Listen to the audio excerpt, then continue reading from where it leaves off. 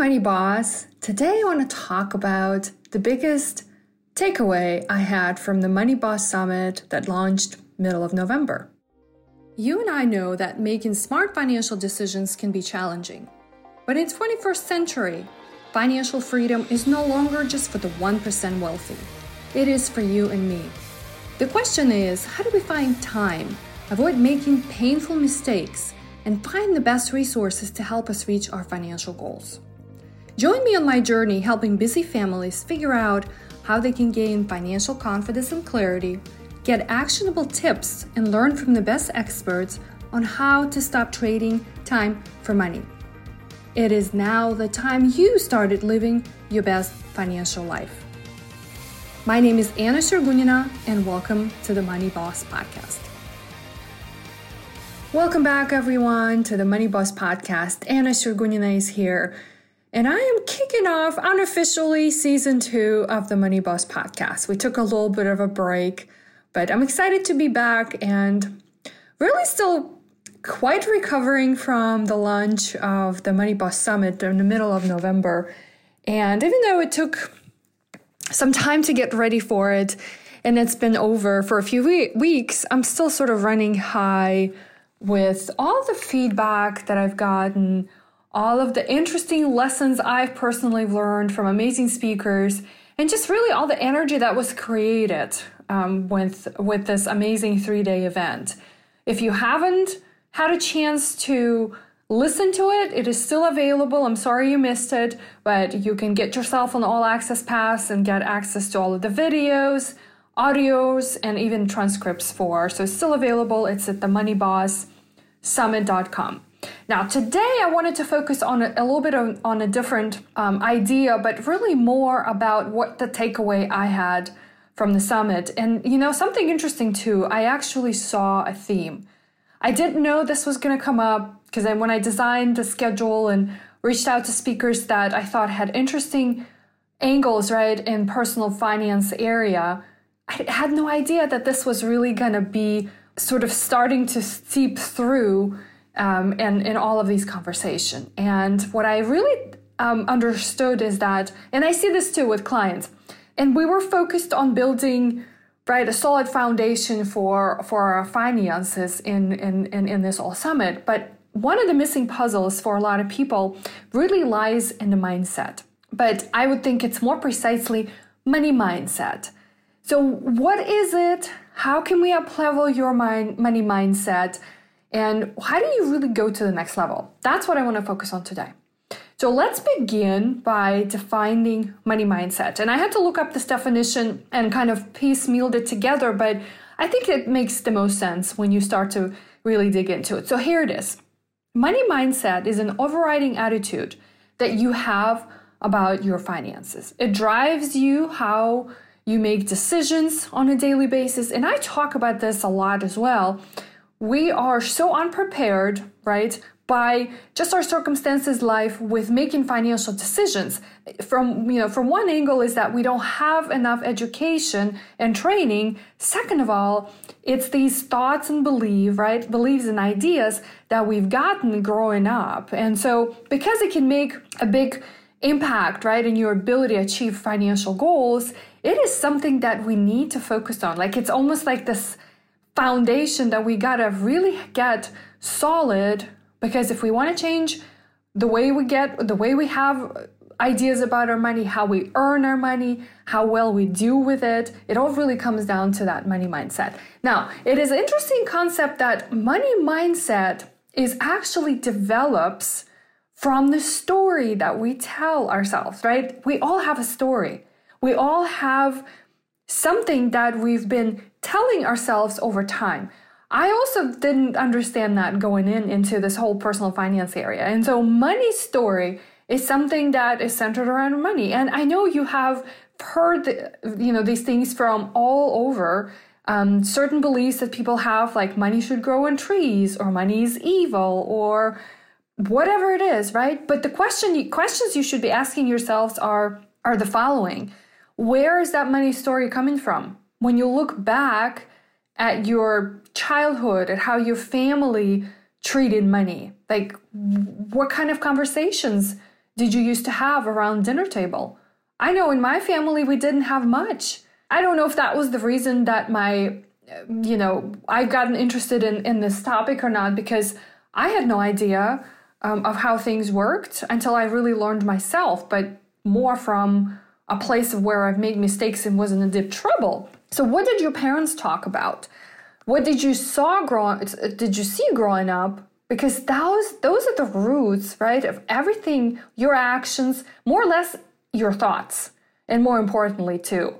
And, I started to really think about this on a different level because I am now responsible for another person's life, right? I have a son, and both Yuri and I want to be the best examples, not just financially, right, and all of these things, but just as a human being. So story is something that really seeds from within, and that's where we need to start the work. I want to tell you a funny, actually, it's not funny, but it's an interesting myth, I would say, or idea. And I don't know why it's connecting to this today, maybe because I'm recording this podcast and I have landscapers in my front and backyard planting trees, and actually one tree.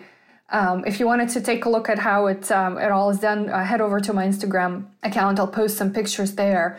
But there is this myth in Russian culture. And as a matter of fact, my mother-in-law was talking about this the other day. And because we were redoing the landscaping, one of the things she was really focused on is we've got to plant a tree. Like, she wanted to buy us a tree, and it was really important to her that we planted that tree. And I had no, reservation. Sure, buy us a tree. And, in her mind, it signified something big. And so there is this myth in Russian culture. I don't even know where it's coming from, but I've heard this enough, right? And that's this money story that is circling in the back of her head, right? Because she's much older, that in order to be successful, you have to plant a tree, you have to build a house, and you have to, raise a son, or you have to, basically lay the foundation for continuing your generation. Like, that's the idea of success. So imagine having that kind of a money story in the back of your head. Now, what happens if you never are able to plant a tree? What happens if you never are able to build a house, right? Or even have a family? Or if you choose not to, does that mean that you're not successful? So I kind of tell this because it's laughable, right? You think about this, it's not that significant. And this morning, I just watched how these guys, landscapers, planted a tree, right? So it was not a big deal. It wasn't me planting it. I was just standing there recording a video. But does that automatically makes me successful? I don't think so. But here's just a simple life example that, doesn't drive me. I don't define success, especially financial success, by those kinds of things. But we don't think about it. And that's where it really gets us in trouble a lot. So here's a couple things that I thought I'd share with you. There are also takeaways from the summit, but I'm including a little bit of my own ideas here about how do you change that money story. It's not going to change over time. It's not going to change. It's not going to change in one night. It's not going to change in one day. It's going to take some time. So think of it as a work that you have to continually do. And it really is because you have to convince yourself, right? You have to convince your mind that these are the things that you used to believe about finances, about success, financial freedom, all of these things are actually not true. So one of the things that I think you should really focus on, and when I did my interview with Shanna Game, who really does a lot of work around money mindset and has a journal coming out in January, one of the first things that she does with her clients is creates a vision board. Now, I know we kind of laughed about this because all right, who is in modern day and age creates actual vision boards? Well, if you want to be really techy and digital, you can head over to Pinterest and create a vision board for yourself there. A lot of people do that. Actually, I heard something on a podcast the other day too, that since the pandemic unfolded, traditionally, Pinterest was a mostly female kind of used platform for creating vision boards and things like that.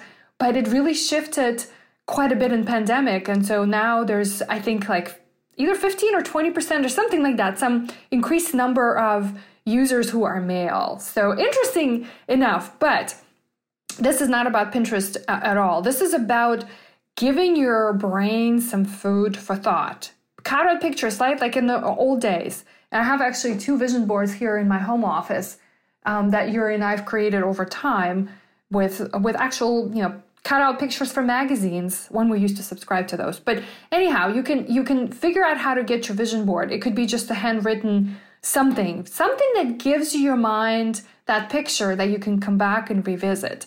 Number 2, which I think from our conversation with Shauna and something I do as well, is practicing gratitude.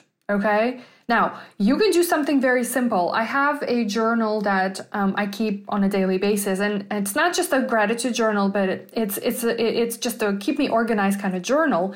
And it has a section that gives me 3 lines to focus on the gratitude. So you can start with, what are the 3 things you're grateful for today? You can go to 5. You can do 10. Whatever that is. And something funny happens with the gratitude. And I've observed this too. And I have sort of this in and out, going in, staying really consistent with it, and being focused and remembering to write it in my journal. And then sometimes I kind of go out of it, and like around holidays, you don't focus on it. And I know the difference. I feel the difference in just my focus, my internal kind of energy if I don't practice. So it's simple. Start with 5 things. I think you can get to 5 things pretty easily, because the first couple would be obviously the most important people to you and things like that. But as you start to kind of get over those sort of most obvious things, you start to notice things that are perhaps you didn't focus on. Like, what are you grateful for today? I'm finally actually really grateful for the fact that we almost are done with our landscaping, right? That wouldn't be a thing for me yesterday or the day before, but it is today. So I'm excited for Yuri to get home and look at the yard front and back and kind of see how all of this is going to come up, is coming together. Now, I know we need a little bit of time for everything to grow, and it's like December. Luckily, I live in California, so that's helpful. But that's it. The practice of daily gratitude is really, really helping you energize, right, and fuel your mind. And one I wanted to drop on you as well here, because we're still kind of centering this around our finances. Check on your money on a daily basis. Now, I know some of you be like, oh my God, this is not something I want to sign up for. And I hear you. I would probably say that too if I heard this for the first time, or like, okay, you want me to be focusing on my finances on a daily basis. Sure, I get it. But here's a quick solution that really shouldn't take a lot of your time. How many of you pop your phone when you're just sitting doing nothing, pretty much, right? Browsing apps or reading news or playing games. Download one of these aggregation apps, such as Mint.com, Personal Capital, and there's a few other ones. I use Mint, and I just pop it up on your screen. Look at where all of your stuff is at. Things like balances in your checking and savings accounts.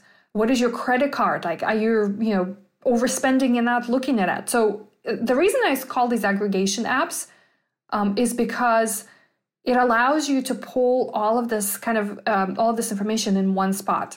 So you could see a complete picture in one spot. Now, the reason, it's just like with the vision board that I was talking about, that you're creating, the same thing goes with money. Where you focus your attention, maybe for a quick 1 second or 5 seconds, that's where you start to manifest what you really want. If you have a plan to pay off debts, and you're like, oh my God, I don't want to look at that on a daily basis, that's okay. But you're looking at those kinds of things because you want to know, you want to give your mind, right, food for thought. You want to train it to have the focus that you need it to focus. So those are the 3 things I want you to start with. There is a lot more, my friends, that comes with really getting that mindset, particularly money mindset, that we all want. But I hope you enjoyed this conversation. We're going to be sharing a lot more on this topic. As I said at the beginning of this episode, I'm really, really excited that the outcome of the summit really